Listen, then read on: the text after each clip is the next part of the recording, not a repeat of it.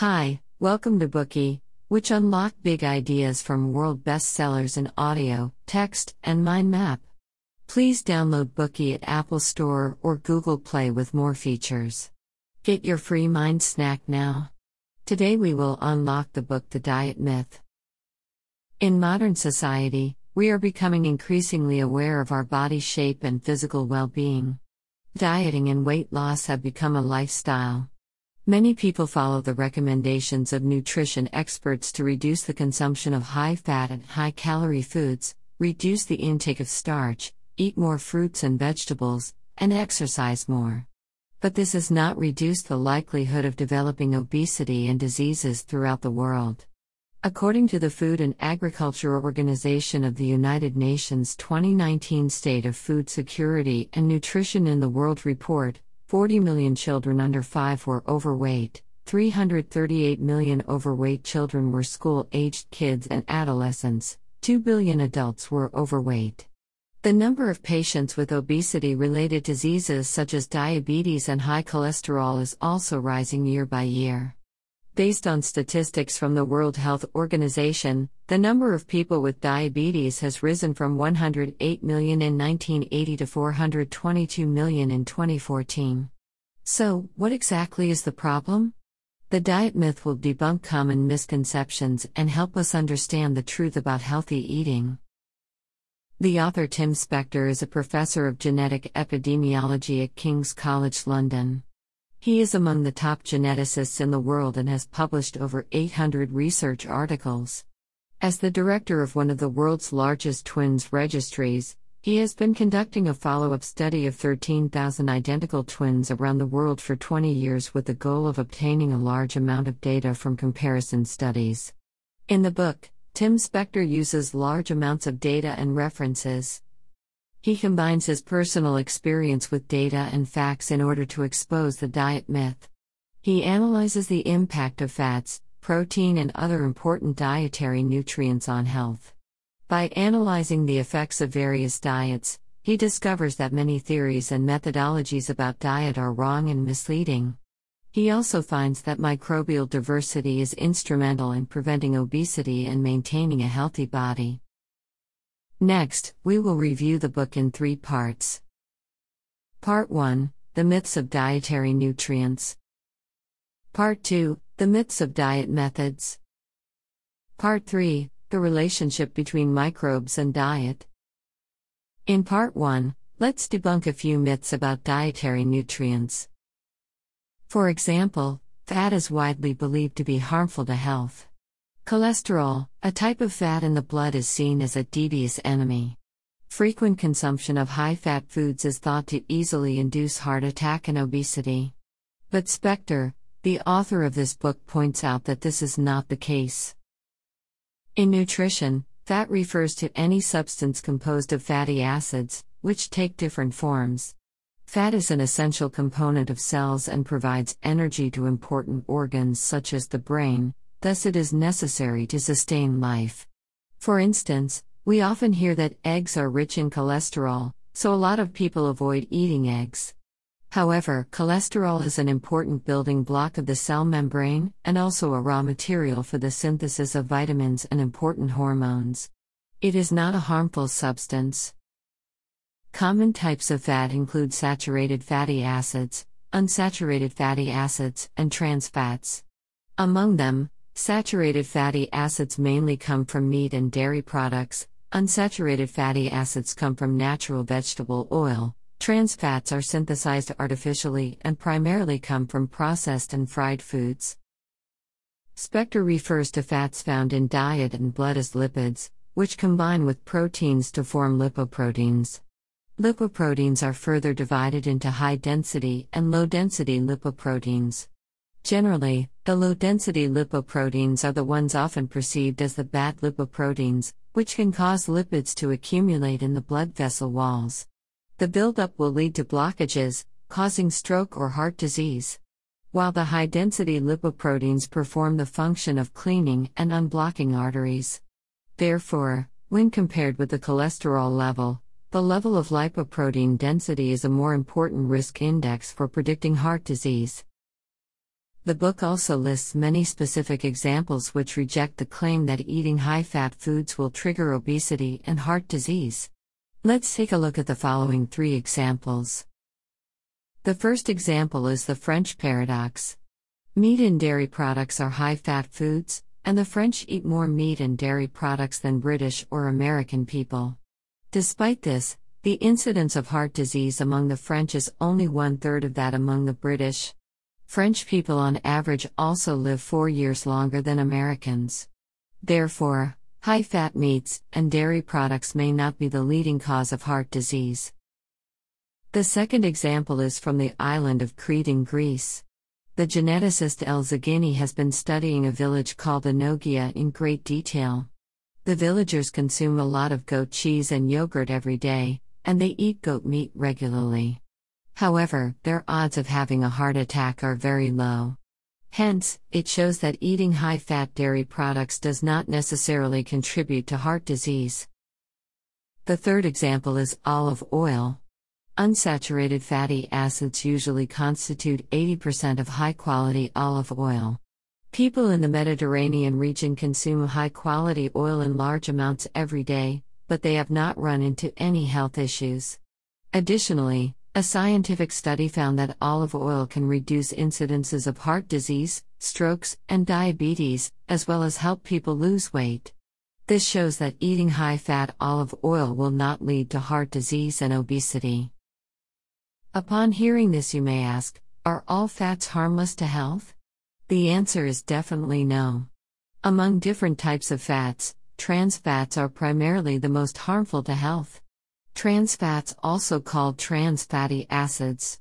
It became widely produced as an unintentional byproduct in the industrial processing of vegetable and fish oils in the early 20th century for use in margarine.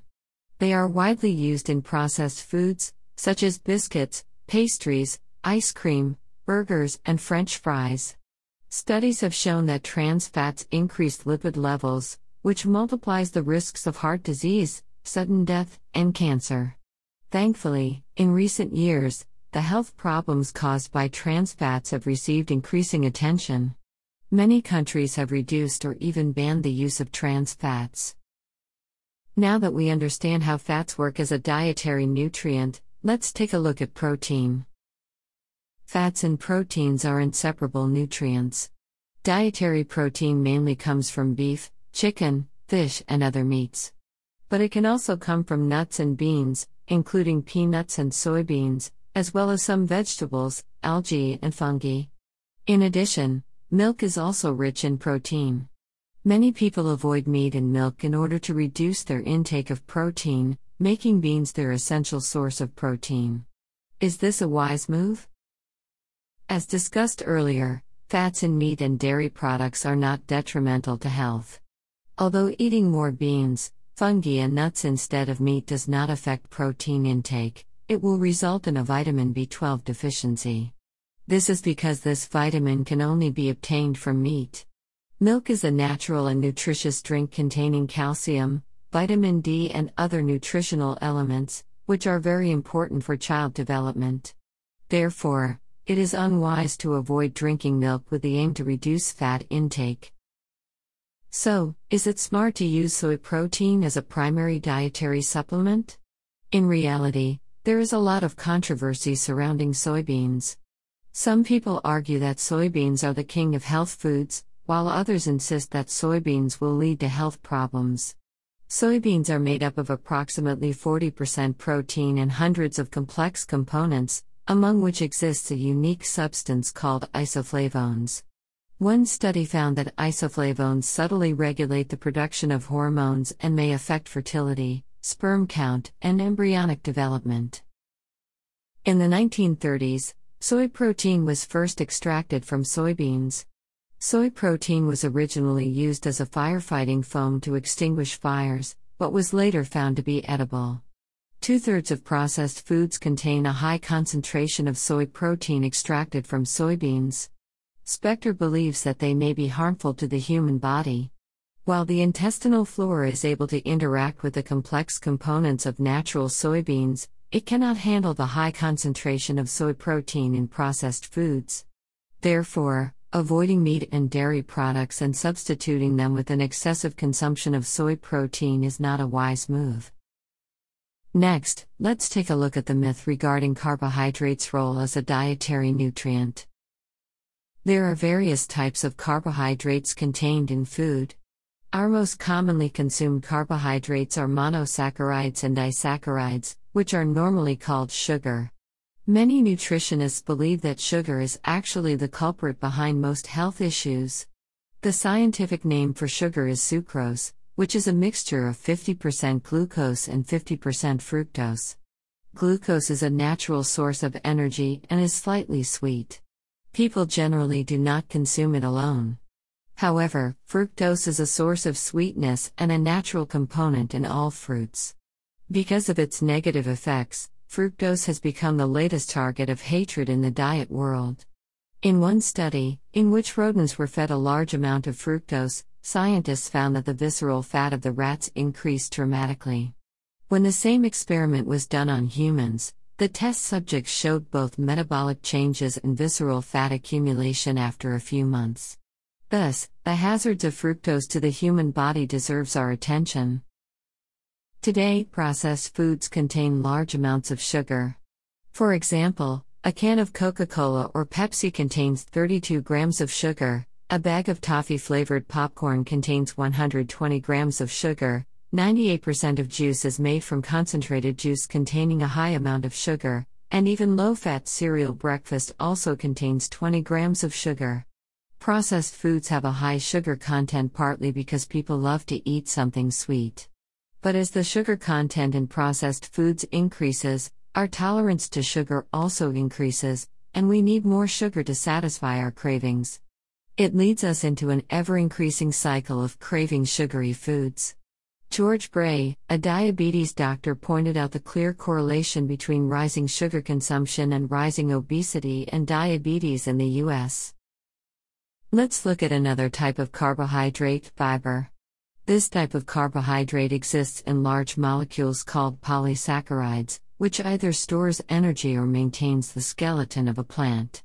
A wide variety of fruits and vegetables contain a large amount of fiber, which can improve the diversity of intestinal microbes, aiding the growth of good bacteria, and cultivating a healthier intestinal environment.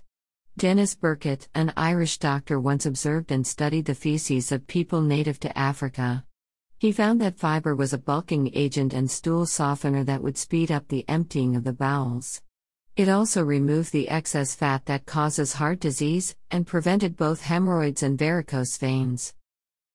After talking about several of the most common dietary nutrients, namely fats, protein, and carbohydrates, let's examine a few other dietary nutrients.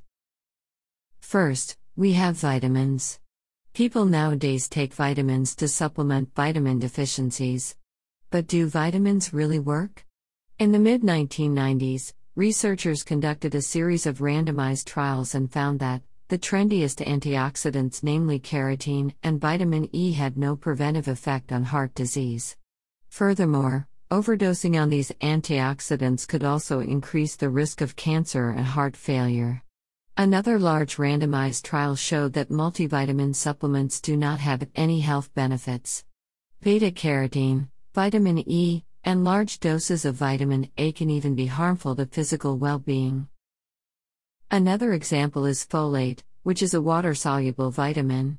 In countries like the US, folate is added to bread and other foods, because some studies have shown that folate can prevent heart disease, cancer, and increase fertility.